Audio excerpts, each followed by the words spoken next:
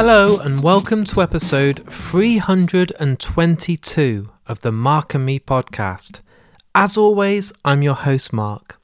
Now coming up on today's episode, I'm joined by James and Christoph from the brilliant band His Lordship. This is a band that have just got incredible rock and roll running through their blood. Their music is fantastic, their live show is unbelievable, and as we're sitting here right now, we know that their brand new album is going to be out on January the 26th. I think everyone's going to absolutely fall in love with it, and I love what they're doing. So I really hope today you discover this band if you don't already know them, or if you are a fan, you get to find out a bit more about this band and what makes them themselves. Before I hit play and give you that interview, I'd just like to touch base and talk about my last episode. On episode 321, I was joined by Andy Nyman. What a great interview, what a great response, and just all-round great guy, and definitely someone that I'm really keen to get back on the podcast as soon as possible. But today, it's all about His Lordship, a band that you should be listening to, and hopefully after listening to today's interview, you will do just that. So I think the best thing to do right now is to get straight to the interview itself.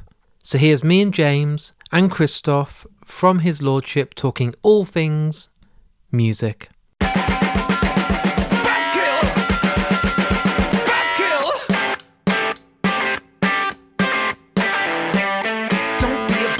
Eyes like roadkill, say you got a bad deal.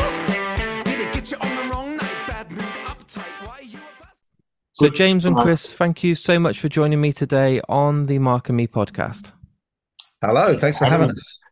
What I love to do on the podcast, and I do this with all guests that come on, is take it right back to the very start. So for both of you, I would love to know what was the first album that you remember, maybe as a kid, that you were given or you bought with your pocket money, that made you fall in love with music. That very first one that you remember just being obsessed with and listening to over and over again and just falling in love with every song on there.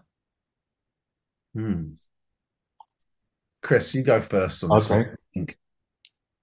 Well, I think like it came, I didn't know that I was supposed to love it in the beginning. I just grew up with my dad's record collection and it was just there. You know, he was listening to Frank Zappa and like Joan Armatrading. It was quite good, but also like he was like, he should have been a musician, but he wasn't allowed for his parents. He became a bricklayer instead. So he had this great love of music. But I remember hearing Fresh by Sly and the Family Stone at a party. I might have been 15. That was where I was like, what is this? That groove, but still had like the attitude. And I just went into a room like at the party and just listened to this album for like 15 times or something. So I think that was my first one. Yeah. That's amazing foundations. That's awesome. Yeah. I mean, for me, it's the same. I mean, my dad's record collection was vast. And my dad really should have been a musician in another life too. And he had so many records and was playing me music all the time that it really is blurry. I didn't go out because I've been asked this question a few times. I never went to our price with my own money and bought record just because my dad had it all and he'd be playing it all the time. And I mean, the first sort of records that I really connected with were Elvis records, really. I mean, that's what I remember. I was obsessed with Elvis and I wanted to be Elvis and I would listen to him constantly. I would stand on the sofa whilst watching the Elvis 68 comeback special and trying to be Elvis with a microphone stand, you know. And so I listened to all those Sun records and everything were very influential to me in you know, at a very young age. You know, that's how I remember first hearing music, really, was all that stuff, but also other stuff, Miles Davis, all this stuff. He exposed me to a lot of music, and so it's his fault where I am now. We pretty much have the same, like, your dad took you to lots of gigs. Yeah. Well, my dad took me to quite a few gigs, and you have a brother who's a drummer, and I have a brother who's a drummer as well. Oh, nice. Yeah, we have kind of the same. Yeah. I didn't know that about your dad. Yeah, it's interesting. Yeah. With live music, I think that's where it all changed for me. Even at a young age, just after sort of primary school, even getting into secondary school, kind of the age of 11, 12, I'd go to loads of gigs. And back then you could go and see in Wolverhampton, places like that, Green Day, Bush, Foo Fighters, really early shows. What were those first shows? And I think you both said your dad had taken you both as children that you remember that made the hairs on your neck stick up, your kind of rib cage shake, and you kind of were just blown away thinking that's what I want to do when I grow up?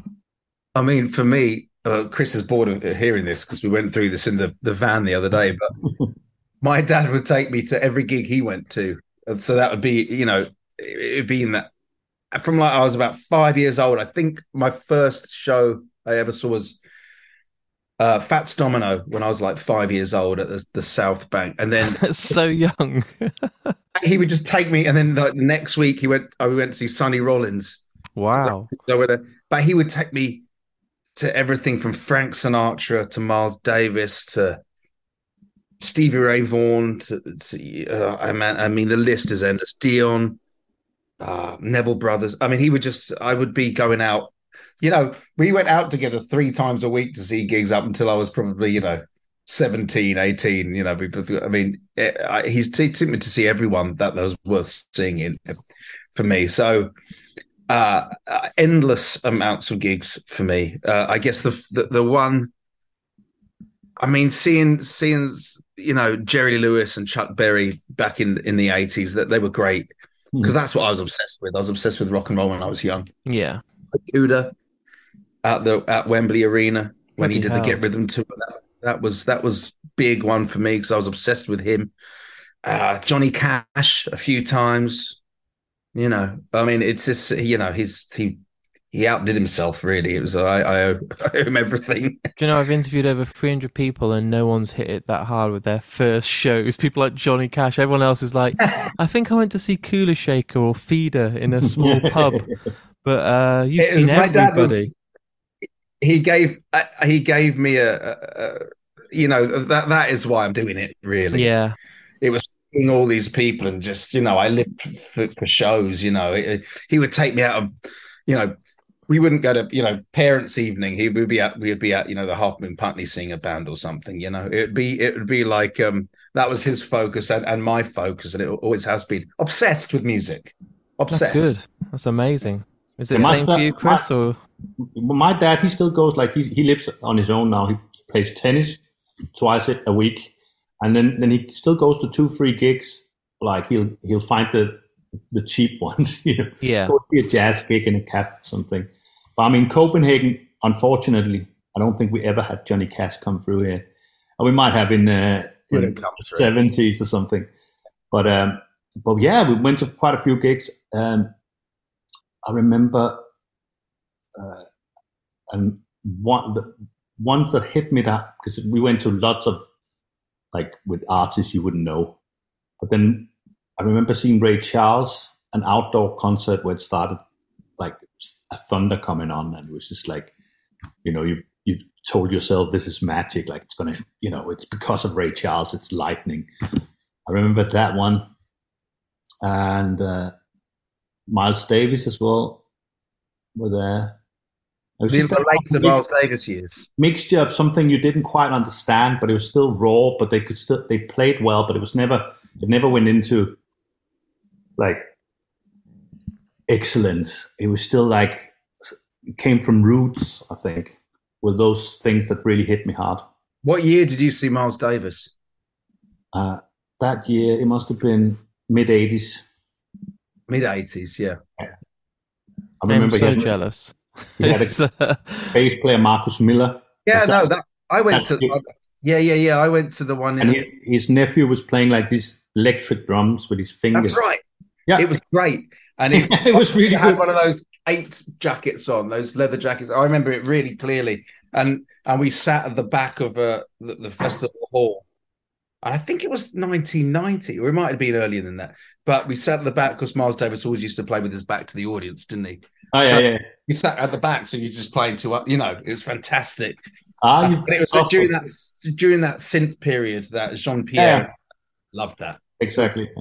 That's unbelievable. And I suppose I'm always interested because parents obviously have a massive part of your childhood and upbringing, and some parents would be against you saying that I want to be in a band, I want to make a career in music, but it seems that both of you are very fortunate that they must have been like, we really want you to do this, because it could be a nightmare for some parents for, being like, I Oh, want to yeah. be a rock star. Like, well, you need to get a real job, It was never forced upon me to do anything. No, It was just that's all I ever wanted to do from when I can remember. It's never been a thing that I've wanted to do anything else. just that. It's just this from the moment I can remember. I mean, honestly, hand on heart. And and my mum also, I'm not gonna she was down on the front line dropping me off to gigs and collecting me from gigs when I was younger, and dropping me to, a saxophone lesson or something, and yeah, she was incredible. I mean, I can't imagine doing that for anyone actually. But she'd be, as a full-time job, dropping me, off places and picking me up as well. So she definitely had a bigger part, as big a part as my dad. Yeah, my mom was a little nervous. She thought I should finish school, Yeah. but you just made up your mind. So like, no, I'm not finishing this. And then they got divorced. So my dad moved to this commune, Yeah. and he'd had two rooms. So me and my brother would sleep in one room, and in his bedroom he put up a drum kit. So I just moved out to him. I stayed with him. Just when he went to work, I'd just be banging the drums and hanging out. But it's funny. We played in Copenhagen last year with Jason Isbell, and both Chris's parents were there at that gig, and we played the Garage in London a couple of nights ago, and both my parents were there at that one. They didn't have to take me home after that one. I've moved out since. Yeah, they dropped you off at 6:30 for sound check. Yeah, I know, but they're still coming. They love it. They enjoy music. It was never forced upon either of us. It seems it was just a natural. We just loved it. Did you both do the whole Battle of the Bands thing at school and college and be in lots of covers bands and those sort of young experimenting bands with lots of mates at school and college, or was it a bit later on that you started to get heavily involved in forming and writing music? For me, I played it. I formed like a 3-piece blues band when I was, I don't know, 16. Yeah. And we had an older guy who played bass, who had the van and everything, and dropped us around. He bought us PA, and he got all these gigs around, Essex, Ilford, and all the funny, yeah, not in, but all over the shop, and so I'd be playing, and we also had this. There was a place called the Acoustic Caf, which was in Soho, which was just it's in Manette Yard, I think it's called Manette Street, Manette Yard, just by Foyles, and that was a late license. That used to be a late license gig. So I got a gig there, and I'd play there every Friday or Saturday for a few years, and you'd start at 10 and finish at 3 a.m. And it'd be like, I'd be underage in there, but it'd be just a great way to cut your teeth, so that's how I sort of did it. And then I met a guy called Peter Bruntnell, and when I was about 17, and he took me over to America. I was just doing my A-levels, and after that, I think then we just went to America, and I recorded his record out there, like when I was, 17 or 18 or something. It's amazing. Teenagers doing stuff like that. But it was all hanging out in bars and meeting people. I went to gigs and met people. Even then, I was shy, really shy. But I knew I wanted to do that, and I plucked up the courage to go and talk to, these older musicians and stuff, and they were kind of instrumental in, lifting me up and pushing me forward to do stuff. But yeah, it was a mission, I think. Yeah. What about you, Chris? Yeah, I was actually in a rock and roll band called the Roosters, and we like Danish based, and we got signed to Edel Records in Germany. We actually got when I was 19, we got an album out here in Denmark, and toured quite a lot. And it was, funnily enough, it was just rock and roll, and nobody did that in Denmark. Like, I was part of that. So when James called, like 20 years later, hey, do you want to play some rock and roll covers? I was like, I couldn't even tell you at the time, like, It's funny, really. we're just going to play some songs, like some rock and roll songs. These are the ones. And it's like, really? I never met anybody who had the same taste in that, because our band just went downhill, like drugs and drink, not so much myself. Of course not. Your mum's going to be listening. Yeah. But everyone else, it was just that time, like, because suddenly we had a record out. We were like getting a little bit full of ourselves, I think. And then from then on, I started playing with lots of different people, and then in '96, I found some friends, and we moved to London to basically become the new Beatles. Nice expectations there. Yeah, exactly. And then I just, the band dissolved quite quickly, but I stayed on and then started to working. So basically, like from my early 20s, I've been in London for 21 years. And that's how I met, suddenly I met James and, like-minded people. Yeah, what was your first meetup? Do you remember how you kind of came into each other's lives? Was there a mutual friend, or you were in a bar, or how was it you kind of found each other?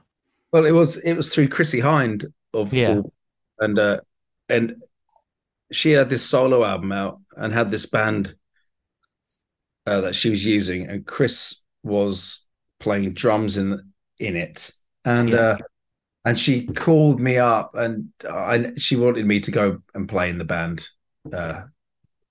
So I did. And that's where I met him. And I do remember him being, I think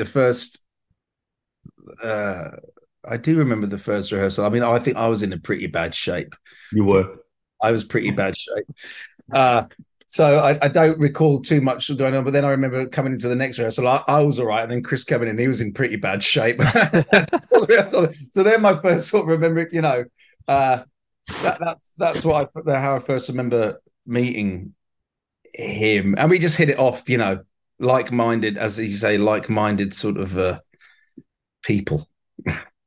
Yeah, we had a great first, like we had a tour with Chrissy, 6 weeks in America, and it was just the best time. It was such an easy tour, wasn't it? Yeah, it was brilliant. Yeah. So when from that, and obviously touring and getting to know each other and spending lots of time together on tour, when did the idea for his Lordship kind of start? Was it either of you, or was it just a conscious effort of doing something different than you were doing with Chrissy, or was it just a release of wanting just to do something different? Sorry. It stemmed from, it was a period where nothing much was going on, and that's hence calling Chris up saying, do you want to do some rock and roll covers in my local pub, which is called the Boogaloo up in Archway, which is a great name, by the way. The Boogaloo, it's a great pub. A lot of my musical acquaintances have come from there. Shane McGowan, lots of people. It's one of those pubs. Jerry O'Ball, who runs it, is great, So we started talking about just doing a rock and roll covers thing. So, and we did it. We had a little band called Mother's Little Helper, and we just played rock and roll covers. And then it got to the point where we were playing, and the pub was packed every week, and we'd have like Paul Cook and Glenn Matlock down there, Slim Jim Phantom, Christy came down. We had a lot of that. Everyone was coming down to it. It was like a Sunday afternoon thing. Was it just you two, or did you have a bigger band at that point? Oh, we had a bass player. Yeah, bass player as well. Some slap. It was a trio. Yeah, it was a trio there. And then we decided to, and then we just got bored playing covers.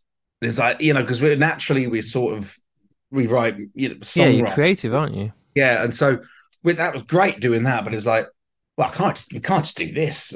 So, but we saw how people reacted to the music. So then we thought, then we just thought about writing songs in that way, and we discussed it ad nauseum, really, didn't we, Chris? And we had Then the lockdown happened, and we just started writing together, and it all took shape from there. We didn't have any sort of it didn't the band, we wanted it to be a rock and roll band, but there was no sort of, we didn't want it to be a 1950s rock and roll band. It could be anything. It's about the spirit of it, really. We could do a John Coltrane, you know, improvisation for 20 minutes, but it still have that spirit. It didn't really matter, and that was important to us. And we didn't want to write about a Cadillac, because what the hell would we know about a Cadillac? Not very relatable, is it really? No, and I don't even drive, so it's ridiculous.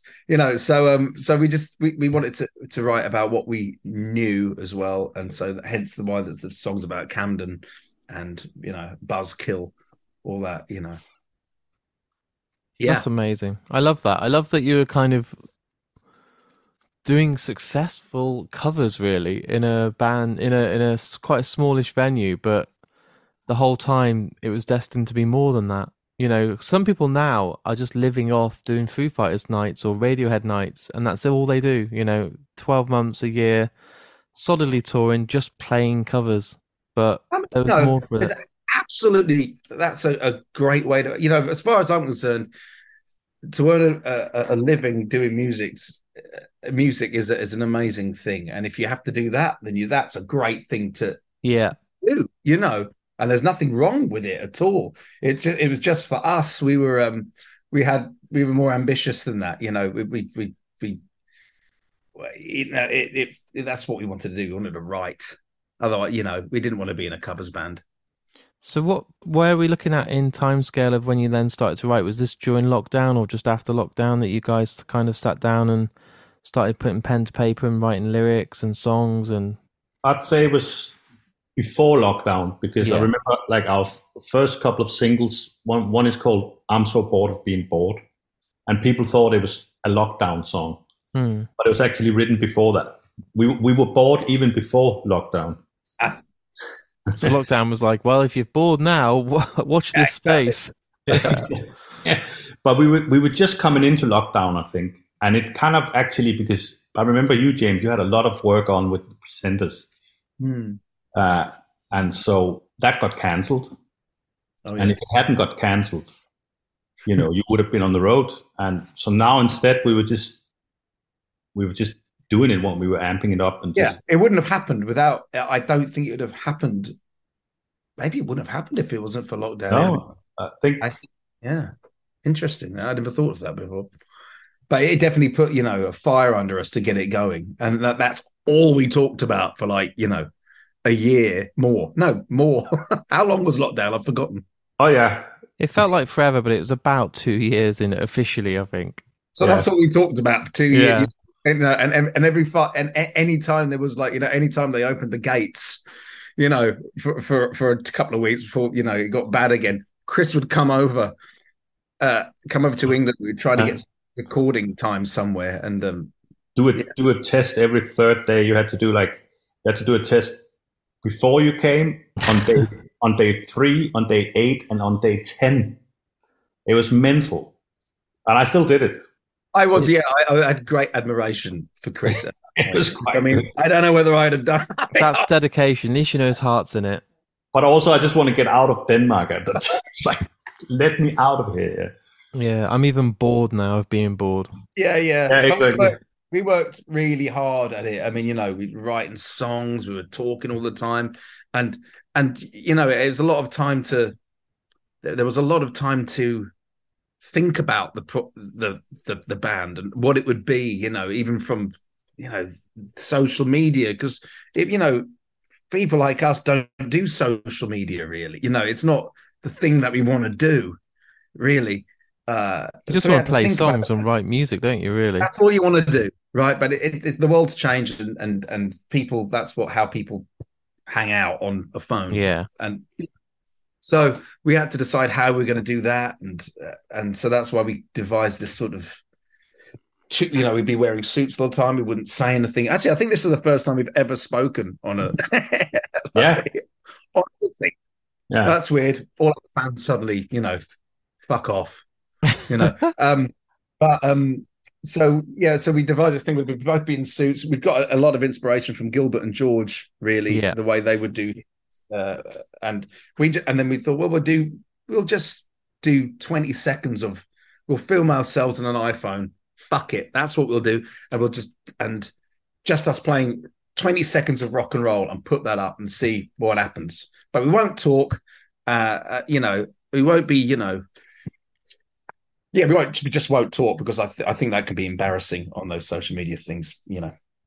But and so we did it, and the reaction to these videos was sort of overwhelming, and wasn't it? Yeah, and then the great thing about social media is suddenly you get like you've existed for a week, and you get a comment from someone in the United States or come to Paris or something, and you're like, what? That can actually happen. So it happened to us really quickly. Like people like come and play, and so we were just really encouraged by it. So And it sort of made us, and then we had a record, and we had our first single out and everything, and it enabled us to do our first tour. Really, I think a lot of people had seen it on social media, which completely blew our minds. Really, there are people there wherever we went on this first tour. So yeah. Did So you have it- this expectation you're going to turn up to these venues and it just be empty, and it Oh, was yeah. just that one person in Paris who said, "Come and play"? well, we never absolutely. went to Paris, but Yeah, just around the UK, you go to Birmingham on a Tuesday. Like if people don't know you, they're not gonna come. It's really difficult. So the fact that like on the first tour we had like 50 to 70 people, it's like we were like, wow, we got a gig here. It's Yeah. fun. Yeah, we were amazed actually. Yeah. it's hard enough to Well, get people out, even if you're very successful and famous. People do not want to leave their homes at the moment. No. They don't want to part with money, and in the week they do not want to have a late night because they got to get up for work the next day. So to get 5 people in a pub to watch your band play right now is an achievement. It is. It is. I'm very grateful for more the coming out because there were a number of wet days on the last tour we did. Very wet days. I thought no one's gonna come out Bristol on a Monday night, and lo and behold, there were. And there you go. I mean, it's a fast, loud rock and roll show that we do. So hopefully they realize they're going to be entertained for an hour. That's the aim anyway. And as we're sitting here now, obviously you guys have got the album, the self-titled debut. It's all recorded. I'm sure it's mastered and ready for the world to listen to. But right now, it's not out. It says everywhere it's like early next year. Have you got a date in mind? Is there something locked in now? Yes, it's January the 26th. Brilliant. So we can start the new year with the album. It can be officially out there, and you haven't got to talk about it coming out. It'll actually be there for everyone. It will be. Yeah. It's coming out, and yeah, we're going to do a few in stores around the country around that time too. How long have you guys had it been? How long have you guys had to sit on it for? Has it been quite a while, or has it only recently been finished and mastered? Oh, it's only just recently been finished. Yeah. It's not been a really long time. A couple of months or so. I've had a few bands on recently because of lockdown and because of everything that have been like, yeah, we've had this album for 18 months and we're sick of it now and we're bored and we don't really know why we're promoting it, because it's just everything's been delayed with getting vinyls pressed or, the stories behind it all. But it's nice to hear a band that have got something that's only just been finished. Well, I mean, I say it's just been. I mean, the actual process of it has been the mixing's been finished. The whole recording of the record took place over, the lockdown period. Yeah, and in between stuff, it's kind of a snapshot of where we are. To me, it feels like we've sort of grown up in public as a band. Do you know what I mean? Like, we road tested these songs. There's loads of different versions of them when we did, as we were going. Much like an older band would just go and play the songs before they had a record out, you know?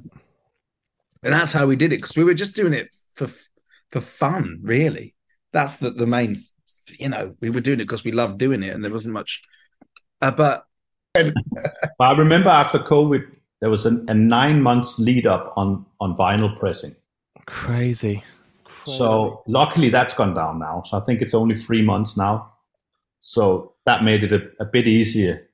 But I mean, for bands that had an album finished and then had to wait 9 months just for the vinyl to be pressed, it was really difficult. Really difficult. For I mean, everyone. we went through around the houses, didn't we, when we were trying to get the first singles out? Yes. I mean, it was incredible how we, it was pulling. We did an EP and we found like this small indie pressing thing, which then comes with new problems because they're not used to, all these things. And I mean, just getting it sent to England from Denmark, because of Brexit, suddenly they got it returned 3-4 times, and it was it'd be like it'd be somewhere in the British customs for like fucking Dover. Weeks. And we just kept pulling out. Yeah, it was something. Learning process.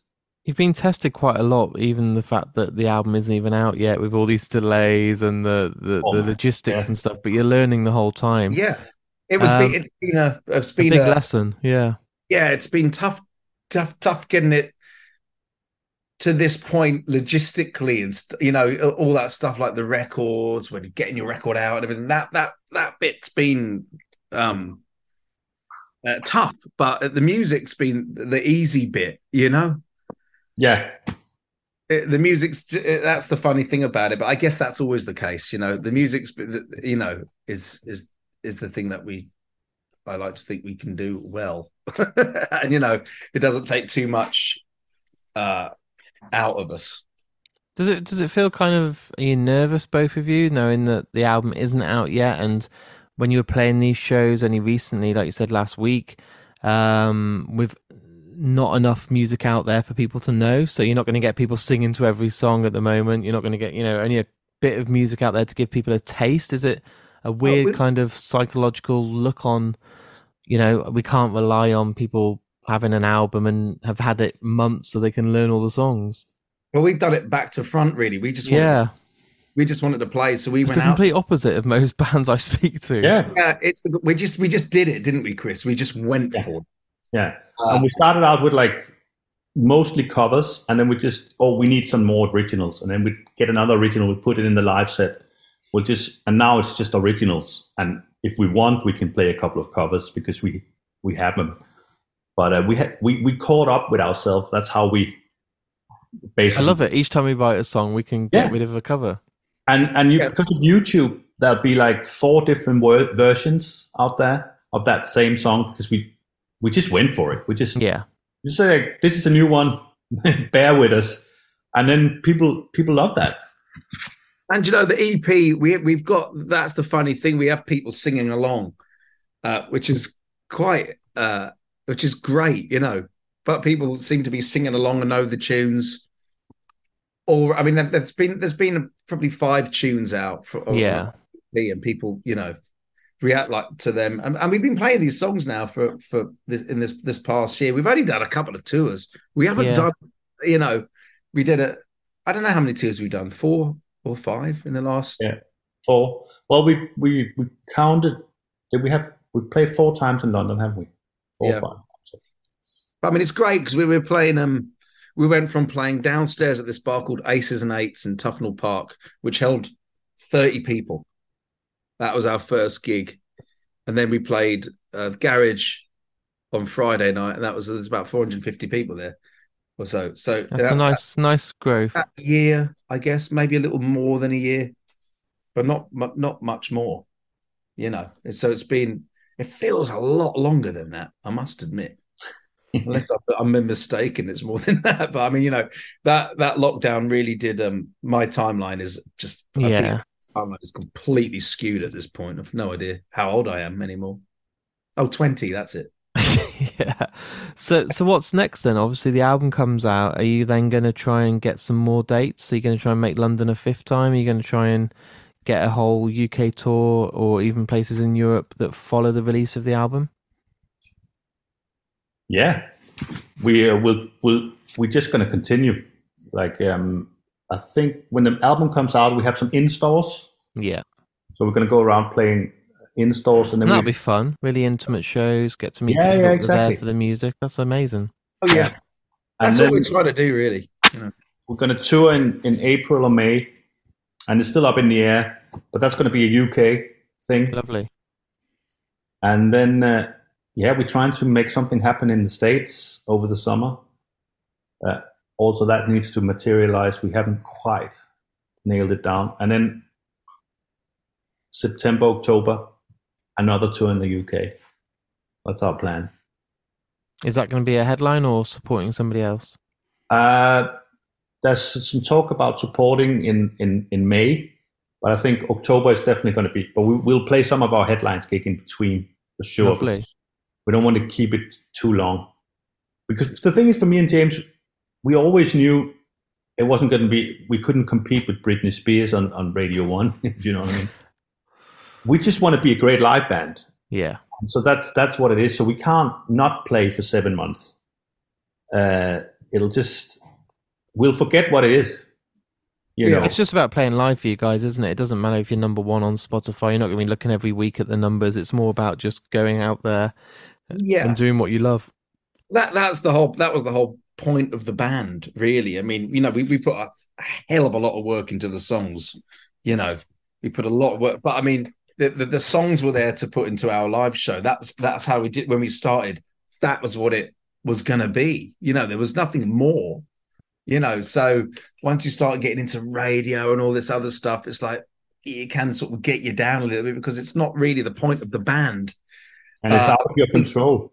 It's out of your control. And also, everything seems to be about numbers these days, which is kind of not what the ethos of this is at all. No, that's the harsh reality, though. Like everyone, even when I do an interview, everyone's like, what's your numbers of downloads? I'm like, I just want to talk to this band. I enjoy it. It's something fun. We'll both get a lot out of it. It's exciting to talk to new people. It doesn't matter if it's 1 million or 20 downloads. But also, it doesn't always translate, because I guess end of the day you want to make some money. But it's a different thing. Like, you have people who might have 50,000 followers on Instagram, but they can't fill a venues. No. Because it's a different, you know what I mean? And then you have so it's, I think I agree with you. It's too much. You can literally have a dog, someone's dog on Instagram that has 50,000 followers, or someone that can juggle, and then you're like, well, I'm not going to be able to compete with that dog that's really cute that everyone watches every week. But do you know what? They can't podcast. No. So don't compare me to someone's numbers that can be just, someone's bought followers. You know what I mean? It's like all data, isn't it? And it's that doesn't really fit in with rock and roll. It doesn't go with it at all. I can't imagine Elvis back in his day or the Beatles being like, well, have we got enough streams on Spotify this week? I mean, they just went, they did the groundwork, didn't they? They went. Yeah. And I think that is, I still think there's a great thirst for a great live music. I could see it in people's reactions. I still think people want that, because you don't get that from AI or whatever. It's real. It's there. It's visceral. It's there in front of you. I feel like I might sound like a granddad, but I look at old festival posters and the lineups are amazing. You look at Reading and Download and stuff 20 years ago, and the lineups just insane. You've got all these huge bands: Smashing Pumpkins, Radiohead, Pearl Jam. And I think I look now at the lineup and I don't know as many names, just because I'm a granddad. I'm like, oh my God, I'm 40 and I'm that person who's like, it's not like the old days. But the festivals sell out in minutes, and you look at Glastonbury, they don't announce a lineup and it sells out in minutes, and you can't get tickets for half of the gigs anymore. So I think there's never been such a demand, especially after lockdown, for people just to enjoy live music. And it was only I saw Queens of the Stone Age 2 nights ago, and it was just every single person was stood up singing to every word. And I was like, it's because people have not been able to see this band because of lockdown for 3 years. And it was just incredible to be kind of lucky enough then to appreciate live music again, because there was one moment that I thought we might not have a gig again, when everything was being cancelled. I think we all thought that. No one could see. It was like, wow. And if it's going to mean standing, 2 feet apart or whatever the hell it was, I don't want to do it. This is just, But it's definitely come back. People are going out. It seems, yeah, all gigs seem to be pretty well attended. I mean, something like the Queens of the Stone Age, obviously. Yeah. There's the thirst for it. Theatre, music, all that. It's great. It's alive and well for sure. What I do on the podcast, guys, and it's my last question. Normally I do podcast one-on-one, so it'll change the dynamic slightly. But the last question I give to every person that's been on the podcast, and it doesn't matter if they're an actor, director, or a musician, is you get to choose the last song that's played. So after today's episode is all edited and ready for the world to listen to, the guest gets to choose any song by any band or any artist that means something to them. So what we'll do on today's episode is you both get to choose a song, and we'll kind of split it so you can both have a bit of the song, and I'll do like a nice little fade in so you get a bit of both. But what's the song that came to your head and your heart before any other? And I know it's difficult because both of you have got an incredible history of music. I think mine's too somber for the end. I've had people pick a 22-minute Yoko Ono B-side that was just noise, so don't worry. Elvis, Peace in the Valley. But it's like someone's died, man. I don't know. That's a great choice. It just came to my head. But if that's the one... It just came into my head. Okay, I'll say what came into my head. The Replacements, Tommy Gets Tonsils Out. Well, that's two great songs that have absolutely fuck all to do with each other. That will work perfectly. Good luck me trying to get them two to splice together, but... Exactly. Yeah, good luck. Are we going with those two? Are those your final answers? Yeah, why not?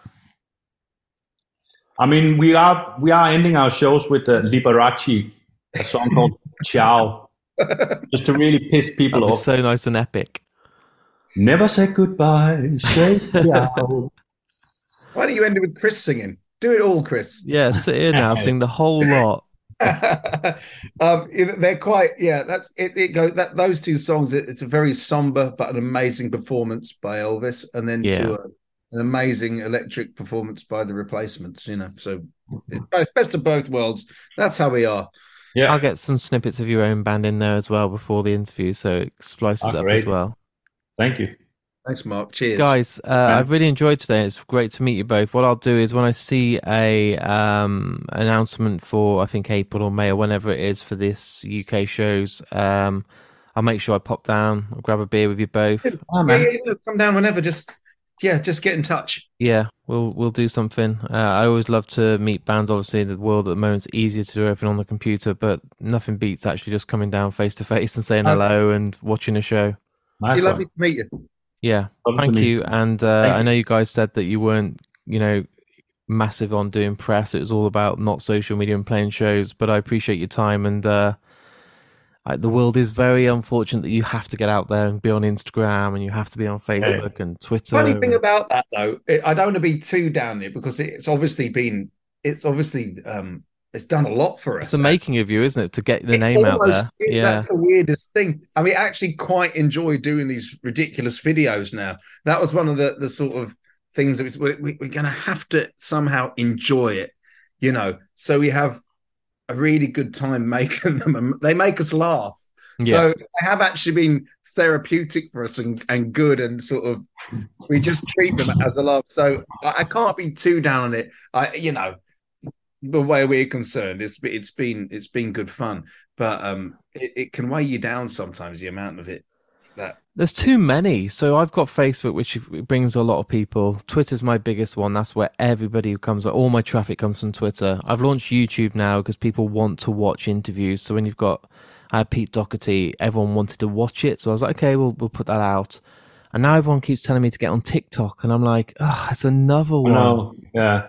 You'd think the one would fall away, wouldn't you? Like maybe, they're not at the moment. There's these 5 beat, and then someone's Snapchat now is. I'm like, oh, I can't do it. There's too much. I'm like, I just want a couple, like new episode out now. Yeah, we've got our guy Dan doing. He helps us with it. Yeah, we do all the content, but as far as putting it out there and how it works, not a fucking clue. And he's been. And it's different formats as well, isn't it? Like this one has horizontal This one have to be like, oh. Some give you 30 seconds, some give you as long as you want. Yeah, and then exactly. we sound like granddads, all of us. Some kids are Oh. listening like, well, Well, I'm sure I'm sure the kids feel the pressure as well. You know, like yeah. we were talking about this. They're judged by their numbers. There's kids, my wife's a teacher, and the kids at school are like, it's a bullying technique. Like, well, you haven't got 20 likes on your picture, you're a dickhead. And it's like, fucking hell, what a pressure to put on yourself. Shocking. Yeah, I remember like when it was cool to disappear. It was. You'd go out and like you'd disappear, like, and people like next day, where'd you go? You know. Yeah. Now, like you can't disappear. You need to, and it's. I think you're dead if you do.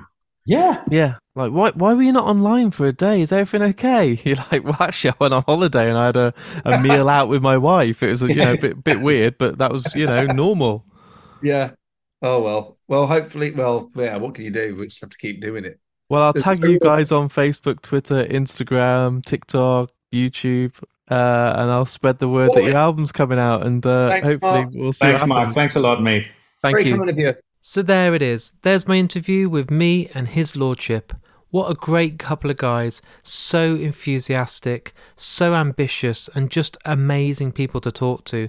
I'm so used to the dynamic on Mark and Me of just two people talking, but sometimes it's great to have that extra person and a different dynamic. So I'm really grateful for both of those for taking the time to come on the Mark and Me podcast. As I said earlier today, their brand new album, as you're listening to this, is coming out on January the 26th. Go and pre-order it or listen to it when it's out, buy yourself a vinyl or CD, and go and catch them live when they announce their tour dates, because they're absolutely awesome. I hope after today's interview you go and check this band out, because they really do deserve your time and attention. Before I go, what I love to do on Mark and Me is ask one favour. So the podcast will always remain free, but in return of listening for free, what I do ask is you hit that share button. Maybe go on your Facebook and hit the share button, on Twitter hit the retweet button, or on Instagram put it as part of your stories. It's the only way this podcast grows. People don't always know this, but I'm a one-man team. I don't have a marketing team or a PR team or money to spend on these things. So if you guys at home are listening and you enjoy it, just share it. Tell your friends, tell people you know, and it really does help Mark and Me. I also have a Patreon account. I understand times are tough financially, but if you can spare a couple of pounds each month, there's a link on markandme.com. You can click that and go straight on there, help sponsor the podcast each and every month, and all the money that goes in there goes right back into the production and making of Mark and Me. Also, you get some welcome packs as soon as you sign up, which include stickers, badges, and I'm making this my big thing of the year, each and every month moving forward, and this is going to happen every month in 2024. You'll get an exclusive episode called The Lost Tapes, which are only for people that come via Patreon, so it's an extra little episode just to say thank you for supporting me. Before I go, I just want to give a quick shout out to the podcast sponsor, Richer Sounds. Without those guys, this couldn't happen. So if you're in the market for a brand new TV, home cinema system, or Sonos, or just something awesome within TV and video, go and check out richersounds.com. I'll be back in only a couple of days' time with a brand new episode. Right now, there's going to be brand new episodes every other day for at least the next week or two, because I've got so much to catch up on. So I really hope until then you look after yourself, listen to his lordship, take care, and I'll speak to you all very soon.